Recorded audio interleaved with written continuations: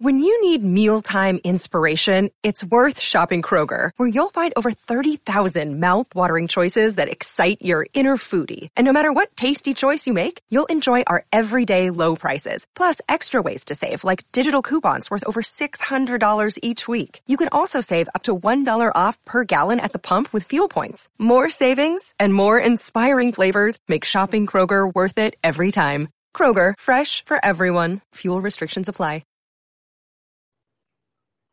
What's up, you guys? For this episode, we're going to ask a basic question, not about me, but about you. Do you know who you really are?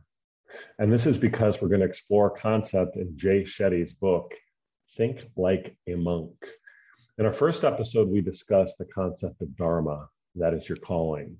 For this one, we're going to go even deeper and talk about the impure mirror of the mind. That is the reflection that we think we see of ourselves. Is it accurate or not? If you didn't catch our first episode, we discussed Jay Shetty's book, Think Like a Monk. Buy this book. It is really good and deep. And throughout the book, there are a series of lessons and illustrations that I think have significant impact to change your life. And I'm going to offer sort of my own glance in terms of how you can utilize some of these things and concept from the book. So let's get started and talk about this impure mirror of the mind. What is it according to Shetty and the tradition that he studied in? And how does it apply to you, the person tuning into the Rockneycast? We're going to get a little deep in this one, but we're going to still have a lot of fun. So keep listening. So he begins with a quote from the Hindu sacred text, the Bhagavad Gita, 3.35. It says, "It's better to live your destiny imperfectly than to live an imitation of someone else's life with imperfection." Well, what the heck does this mean? This is something that he illustrates then to the side. Well, what does that quote actually mean? And then he begins with a quote from Charles Cooley, and you'll probably have to listen to this a couple times before you truly understand what it is. Cooley was a sociologist in the early 20th century, and he talked about this concept of the impure mirror of the mind, the impure reflection that we think we see of ourselves. He said, quote, "I am not what I think I am, and I am not what you think I am. I am what I think you think I am." And here I think what he's getting at is how much of what we do, what we own, what we pursue, how we act legitimately reflects our true inner self, what drives us. Now, Shetty doesn't talk about the concept of Dharma at the beginning of the book. It's later on. But the reason why I covered it for my first episode of Jay Shetty's book, Think Like a Monk, is that I think it is important to talk about what really lights your soul, what really animates your soul, what really moves you and inspires you, even when no one else is looking. And more deeply and more fundamentally, do you know what actually animates your soul? Have you ever really thought about that? And then he begins with an illustration of this impure mirror of the mind through a parable by a monk trying to teach a younger monk about trying to find the true self through the concept of the dusty mirror. The senior monk is trying to explain it. So they're in this ashram, which is the sort of like a monastery for Hindu monks. And the rest of the monastery is very tidy and perfect and clean and pure. He actually brings him into a room which is dusty and full of cobwebs, and he brings him in front of a dusty mirror. And it says, quote, "We are in a storeroom lined with unused books and boxes full of artifacts. Unlike the ashram, which is always tidy and well kept, this place is dusty and full of cobwebs. The senior monk leads me to the mirror and says, 'What can you see?' And the young student replies, 'Through the thick layer of dust, I cannot see my reflection.' I say as much, and the monk then nods and acknowledges that he can't see. The monk then takes his arm and wipes his arm across the mirror, creating a cloud of dust that puffs into the young student's face, stinging his eyes and filling his throat. And he says, the senior monk says, your identity is a mirror covered in dust. When you first look in the mirror, the truth may not be pleasant, but only when that dust is gone can you see your true reflection. And there the concept is Seto Darpana Marhanam, or the impure mirror of the mind. And I have no idea whether I'm pronouncing that correctly, but don't worry about it. Focus on the concept. Focus on what matters. And then as Shetty does so effectively in so many other aspects of his work, he actually helps you and assists you to find, well, what is the true you? You would think that you would know this, right? You're you. Don't you know what the heck animates you? That's not necessarily such an easy question to answer. And why? Because there is so much dust that clutters our ability to see ourselves.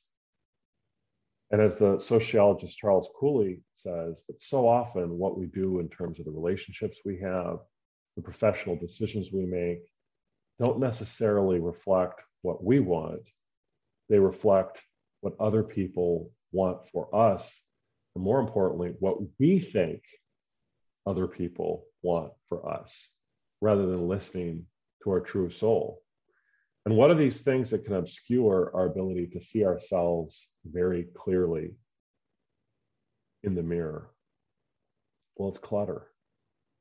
Yeah, that's it. It's clutter. It's clutter in our time. It's clutter in our finances. It's clutter in our relationships in terms of not really focusing on what truly matters. And we're just so stressed. We're so rushed. We don't have time to see ourselves. And so he suggests, so I'm going to use a little Marcus Aurelius here and cover some of the topics that Shetty says in order to be able to see yourself very clearly, how you actually get there. Well, the first thing he talks about is to do audits of your time, audits of your finances, and audits of your relationships. And I'm going to cover one aspect of those, the time audit. I think, as a Stoic, I'm a lot of different things. I'm definitely a Stoic. The one thing the Stoics were very good at, and this is this ancient Roman tradition, is really thinking about how profligate we are with our time. And if you think about what really matters to you the most, of course, your relationships are critical, your spirituality is critical. But in terms of your day-to-day well-being, what really does create your Zen state, your happy place, the ability to have time? Think about what is a vacation. A vacation is a time when you can do what you want to do. Now, am I saying remove yourself from the world and don't be active and only see your own selfish pursuits? No, I'm not saying that. What I'm saying, though, is I think if you would audit your time, you would find that there are a lot of things that clutter your time that are not essential, that don't advance who you are. They don't help you support the people in your life. They don't help you support your loved ones. They're not essential. So when you look at your time clearly, and you can also apply this way to your relationships as well as your money, think about what is the lens through which you will audit your time. Because it's one thing to say it, but what are the criteria you should use? Well, here I commend you to the words of the total Zen philosopher, Marie Kondo, and also Marcus Aurelius. Let's talk Marcus, then we'll go Marie, the ultimate decluttering expert. Marcus Aurelius, in his book, Meditations, says, if you seek tranquility, do less, or more accurately, do what's essential. What's the logos of a social being requires, and in the requisite way, which brings double satisfaction. To do less, better. Because most of what we say and do is not essential. If you can eliminate it, notice he says if, you can eliminate it, you'll have more time and more tranquility. Ask yourself at every moment, is this necessary? But we need to eliminate unnecessary assumptions as well, to eliminate the unnecessary actions that follow. So in more modern context, who do we look for inspiration? Well, Marie Kondo, you know her, the decluttering expert on Netflix. She basically says, if it doesn't give you joy, if it doesn't serve a purpose, toss it. Get rid of it. Now, what am I saying? Am I giving you a command to be selfish and to not work and to not be productive and only pursue your own selfish ends? No, that's not at all what I'm saying. Notice what Marcus Aurelius is saying here. He is saying, if it is not essential, don't do it. Eliminate it. Is social media essential when you're on Facebook? Is watching Netflix while you're in a cloud of alcohol-induced haze? Sometimes that is essential. Occasionally. Is it on a daily basis? I don't think it is. But this is a question for not me to offer you, but for you to ask yourself, what are the things that you do that actually advance your life's purpose? And more importantly, what is your life's purpose? And how do you discover it? Well, I think one very simple place, you're like, oh man, I have no idea. Like I'm in a haze. What can I do? Well, I think the first thing you need to do is you need to get your ass to bed earlier, if you can. Remember, if you are a parent and you're 33 years old, you got 3 kids, hey, it's essential to put them to bed and to be responsible and do those things. If you have a job where you're at the ER, of course it's essential that you fulfill those duties. If you have obligations as a father, as a spouse, of course it's essential to make sure that you live up to the commitments that you made. I am not giving you a command to be some sort of bohemian hippie following your own muse to do whatever the hell you want. What I'm asking for is looking at the 35,000 social media feed about the whole vax issue. Is that really essential? Are you advancing your life's purpose when you do that? And where do you find this time? Because you're like, oh man, I don't have any time. I'm too busy. I'm too stressed out. Whoa, I have no idea. I think of, for example, the DOT picture. I'll post it sometime and you guys will laugh, of me when I was 40 years old. That was a time when I was running for city council. I was super stressed out at work. I was a dad.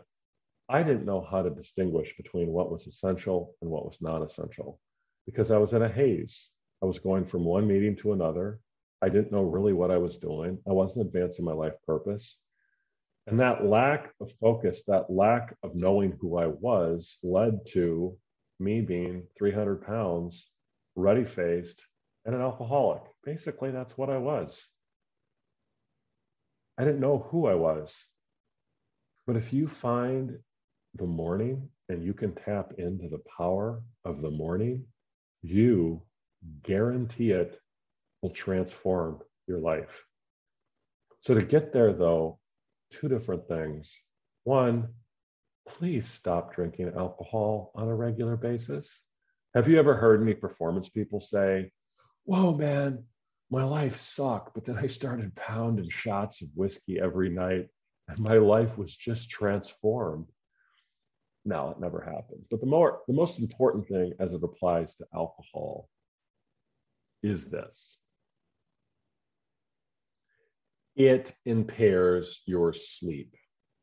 And your sleep is what helps you process what happened in the day, and it gives you energy and focus for the next day.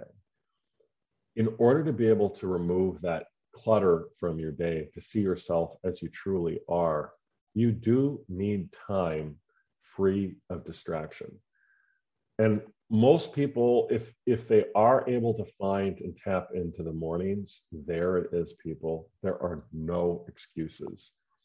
Unless you're so dysfunctional that even from 5 to 7 in the morning, that's cluttered. And if that's cluttered, I mean, whoa, think about it. If every aspect of your day is so essential that you have to be up from 5 in the morning until 11 at night, then I don't know what to think of you, because that is, you're making an excuse, is my thing.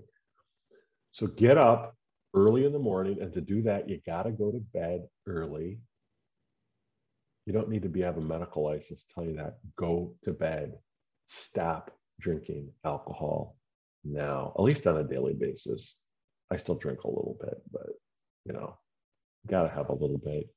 I hear all these people on social media, they always brag they haven't had a drop of alcohol in like years. And if you're an alcoholic, that's an issue. But if you can get to the point where you can maybe drink like once every 2 weeks, a little bit, hey, a little bit's good for you.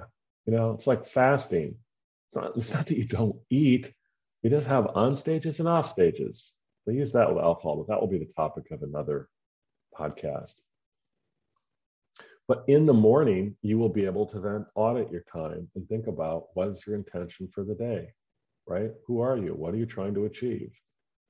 And in the evening, and you can do this through journaling, get up and journal, because this helps. You have so much clutter in your mind. There's so much going on there.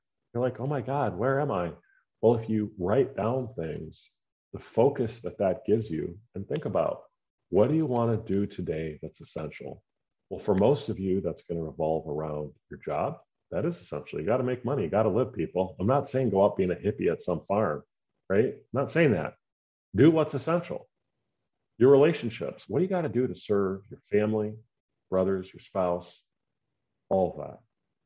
Your spirituality. Are you engaging in a daily practice of spirituality?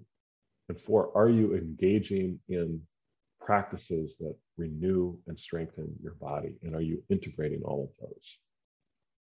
When you do those, you can find what your true reflection is. And then in the evening, you can engage in a meditation where you think, have I advanced what I set out to do today? If yes, how do I reaffirm that? If no, what went wrong? And you do that through the journaling practice. Now, this is not new to me. This is only part of a 3,000-year-old tradition of writing, but this will help. And I think for me, that's one of my goals with the Rockneycast, is to share what I've learned. Most of these ideas are just through my lens, and hopefully you can use these. I think if you become a morning person, you are going to completely transform your life. And more importantly, if this hasn't been educational to you, then buy the book of Jay Shetty, Think Like a Monk. This book is so good. So many of these modern books that, you don't really know whether you can trust them. Are they just some sort of marketing campaign? Are they just some sort of, BS from some commercial publisher? Shetty's book is not. It's good. Just buy it and apply it, and you are going to radically transform your life from clutter to living your true intention and seeing yourself very clearly. And friends, to see yourself clearly first is the most important step to doing what you want to do in your life. All 10 of you who regularly tune into the Rockneycast, especially if you've made it this far in the podcast, ultimate gratitude to you. Do please keep spreading the message of this cast. I'm going to be doing it a lot more frequently. And we're going to be giving you a lot of substance and tools that you can use to improve your own life, your own relationships, and to make yourself more productive, more purposeful, more intentional. Infinite gratitude to every single one of you who tune in, all 10 of you, to the Rockneycast. Keep spreading the word. We're trying to grow this audience. Give me a positive review on Spotify, iTunes, wherever podcasts are heard. And keep tuning into the Rockneycast, because you're going to be seeing a lot more of these episodes. So keep tuning in. Infinite gratitude to all of you. Until next time on the Rockneycast.